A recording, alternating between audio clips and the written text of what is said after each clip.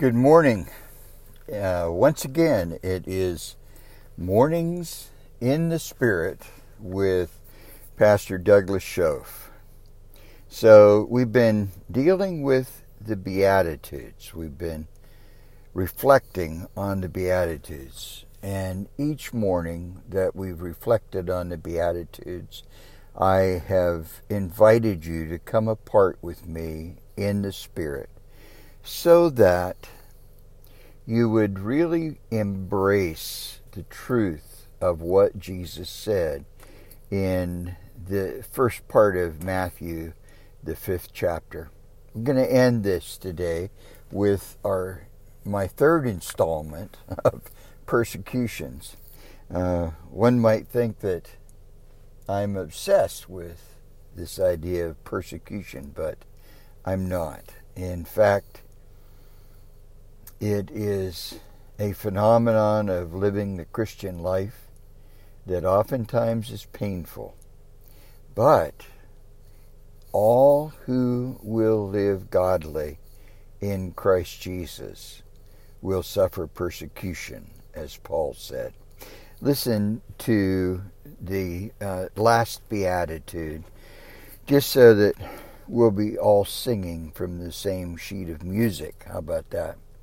So in Matthew 5, verse 10, and then through verse 12, Jesus said, "Blessed are those who are persecuted because of righteousness, for theirs is the kingdom of heaven.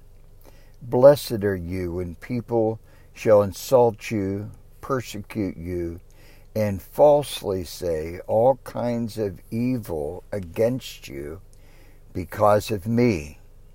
Rejoice and be glad, because great is your reward in heaven. For in the same way they persecuted the prophets who were before you." So, as I said in an earlier podcast, evidently Jesus did not know how to win friends and influence people.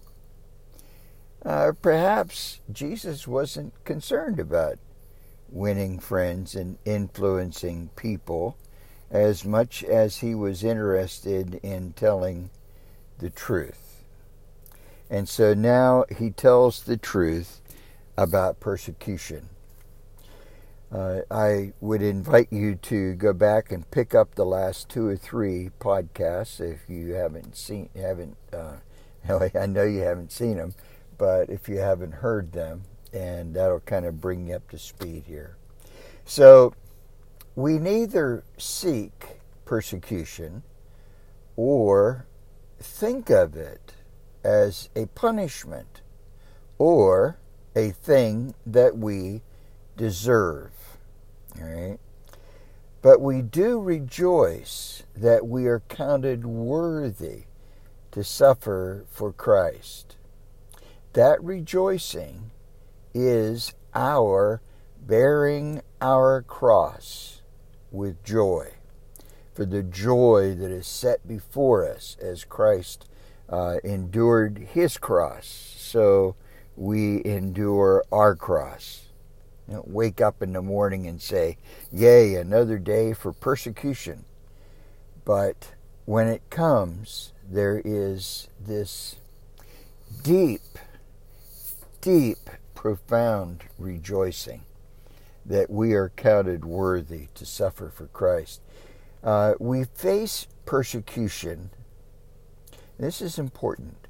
We face persecution knowing that justice will win eventually. In the Psalms, it tells of God who is king, and his scepter, his symbol of reign, his symbol of majesty, his symbol of his kingship, that his scepter is justice. And so whenever we are persecuted, whenever we are wrongly treated, whenever we are insulted because of our relationship with Jesus, hey, we know that justice will win out in the end. But again, we don't seek it. We seek to live for Christ, and then we let the rest of it take care of itself. Now, as I was looking into this last episode on persecution, I came across a man that most of you, actually, perhaps all of you, are familiar with, and that is Stephen, who was one of the 7 that was picked out by the church to help the apostles with their work of charity. Well, Stephen was a brilliant man, and he was filled with the Holy Spirit. And he was teaching about Jesus, and he was hauled up by the Sanhedrin to face them in judgment. Now, the Sanhedrin, these are the same beautiful people who sent Christ to the cross. And now, by hook or by crook, or by hook and by crook, they were going to kill Stephen unless they could silence him. And so they were haranguing on him constantly.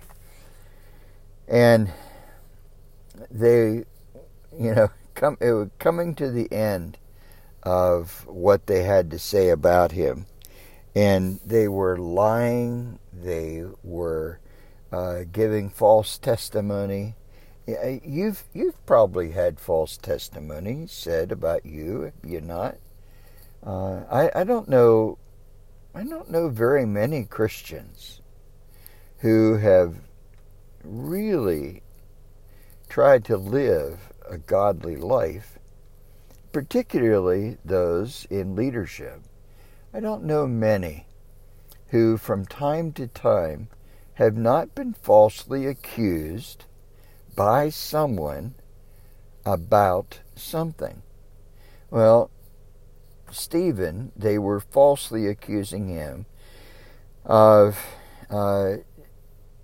spreading the word that Jesus of Nazareth will destroy the temple and change the customs that Moses handed down to us. Now, folks, as in almost all false testimony, there is a kernel of truth in that, because Jesus did say that the temple would be destroyed and not one stone would be left upon another, but it would be destroyed because they rejected him, and therefore he rejected them. He set up his church in order to be the fulfillment of the temple. He, in the Sermon on the Mount, in fact, was actually showing the fulfillment of the law and the prophets in what he was teaching. So there's a half-truth in there, but not the truth that they were trying, not the truth that they were trying to invent. All right. So I just took a drink of water there. I'm always afraid of when I do that, I'm going to go down the wrong pipe and choke. But in Acts 6:15, all who were sitting in the Sanhedrin looked intently at Stephen, and they saw that his face was like the face of an angel. His righteousness his love for his Lord and for his Lord's body, his innocence, infuriated the Sanhedrin. But the more infuriated they became, the more angelic Stephen became. There was a peace about Stephen, even in the midst of knowing that peace, the source of that peace, being Christ, would cost him his physical life. He still had peace, and that is a gift of the Holy Spirit. I pray to the Lord that whenever I face insults and persecution and betrayal, I pray that whenever you face persecution and insults and betrayal, that you can face them in peace, the peace that passes understanding. Now, in Acts, the 7th chapter, the end of this story is told, and I want you to just listen to this. Stephen had just preached salvation history to the Sanhedrin, to the teachers of the law. He was interpreting the law by the Spirit of the one who gave the law. And when the members of the Sanhedrin heard this, they were furious and gnashed their teeth at him. But Stephen, full of the Holy Spirit, looked up to heaven and saw the glory of God and Jesus standing at the right hand of God. "Look," he said, "I see heaven open and the Son of Man standing at the right hand of God." In the midst of every persecution, the persecuted finds peace in the vision he has or she has of Jesus Christ, is in a position even to see heaven opened, unlike he or she had ever seen heaven open. And at this they covered their ears, yelling at the top of their voices. Contrast the Sanhedrins, contrast their fury and their rage and their animalistic attacking of Stephen. Contrast that with the peace that passes understanding that Stephen had in the presence of those who would soon kill him. So they covered their ears, and yelling at the top of their voices, they rushed at him, dragged him out of the city, and began to stone him. Meanwhile, the witnesses laid their coats at the feet of a young man named Saul. And while they were stoning him, Stephen prayed, "Lord Jesus, receive my spirit." Then he fell on his knees and cried out, "Lord, do not hold this sin against them." And when he had said this, he fell asleep. You know, there's something really profound in what we can learn from this godly Stephen, this courageous man of peace, filled with the Holy Spirit. He did not ask to be delivered from death or to be delivered from the persecution or to be delivered from the hatred of these people. But instead, he prayed for their forgiveness. Truly, Stephen demonstrated, love your enemy. Pray for those who insult you and persecute you. For you shall be children of your Father in heaven, who sends his rain upon the just and the unjust, who shines his sun upon the just and the unjust.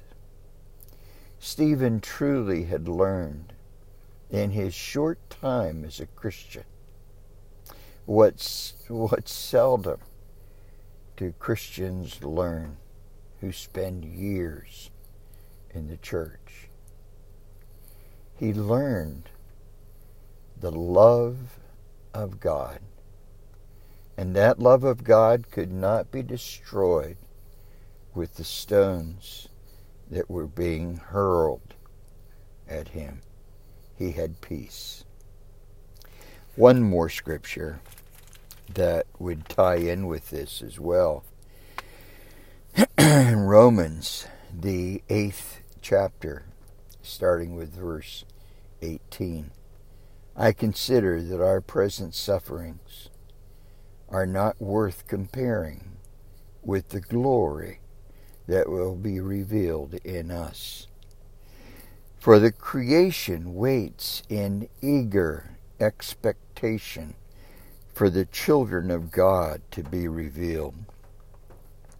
For the creation was subject to frustration, not by its own choice, but by the will of him who subjected it, in hope that the creation itself will be liberated from the bondage to decay and brought into the freedom and glory of the children of God. I don't know, folks, what particular sufferings most of you or even a few of you might be going through. But I know that you cannot go through life without suffering. And I know that no Christian, absolutely no Christian can go through his Christian or her Christian life without suffering for the Messiah. It just is not possible. So I don't know what suffering you have had in your life or will have in your life. And I don't speak this so that it will bring you down or put you in a dark mood. No. I tell you this so that when suffering happens, you will know, number one, that it is brief. It is brief. No matter how long it seems as you're going through it, it is still brief and it is passing away. Number two, that as you are suffering, you will know that it cannot be compared to the glory that will be revealed in you at the resurrection on the last day. Oh my goodness. What a glorious, glorious day that will be. Revelation, the revelation of John, or to John, the revelation of Jesus Christ to John, tells about those saints who have paid the ultimate price of martyrdom. And, of course, not all suffering leads to martyrdom, obviously. but for those for whom it did, those saints are pictured in white garments before the very throne of God. And they are among those who return with Jesus, the King of Kings and the Lord of Lords, with the scepter of justice and with the sword coming out of his mouth, even the sword of the Word of God. And they know and they rejoice because all eternity is theirs, whereas the sufferings were just a brief breath of air, a brief blowing of the wind against them. And so, my friends, I ask you to be with me in the Spirit this morning. And I ask you to embrace the joy that Stephen felt. Don't you be afraid of those who would persecute you, no matter what cruelty, no matter what falsehood they bring against you, because they cannot take away the peace that is within you, because you are in the Spirit. Hey. All right, so that ends the Beatitudes, folks, and let's take a deep breath, and tomorrow we'll be getting into the rest of the sermon. Of course, we'll not cover all the sermon in one podcast, but I just pray that God will bless you in all of this. I pray that He blesses you at least as much as He blesses me as I go through these mornings in the Spirit with our Lord. Amen. I'll talk to you tomorrow.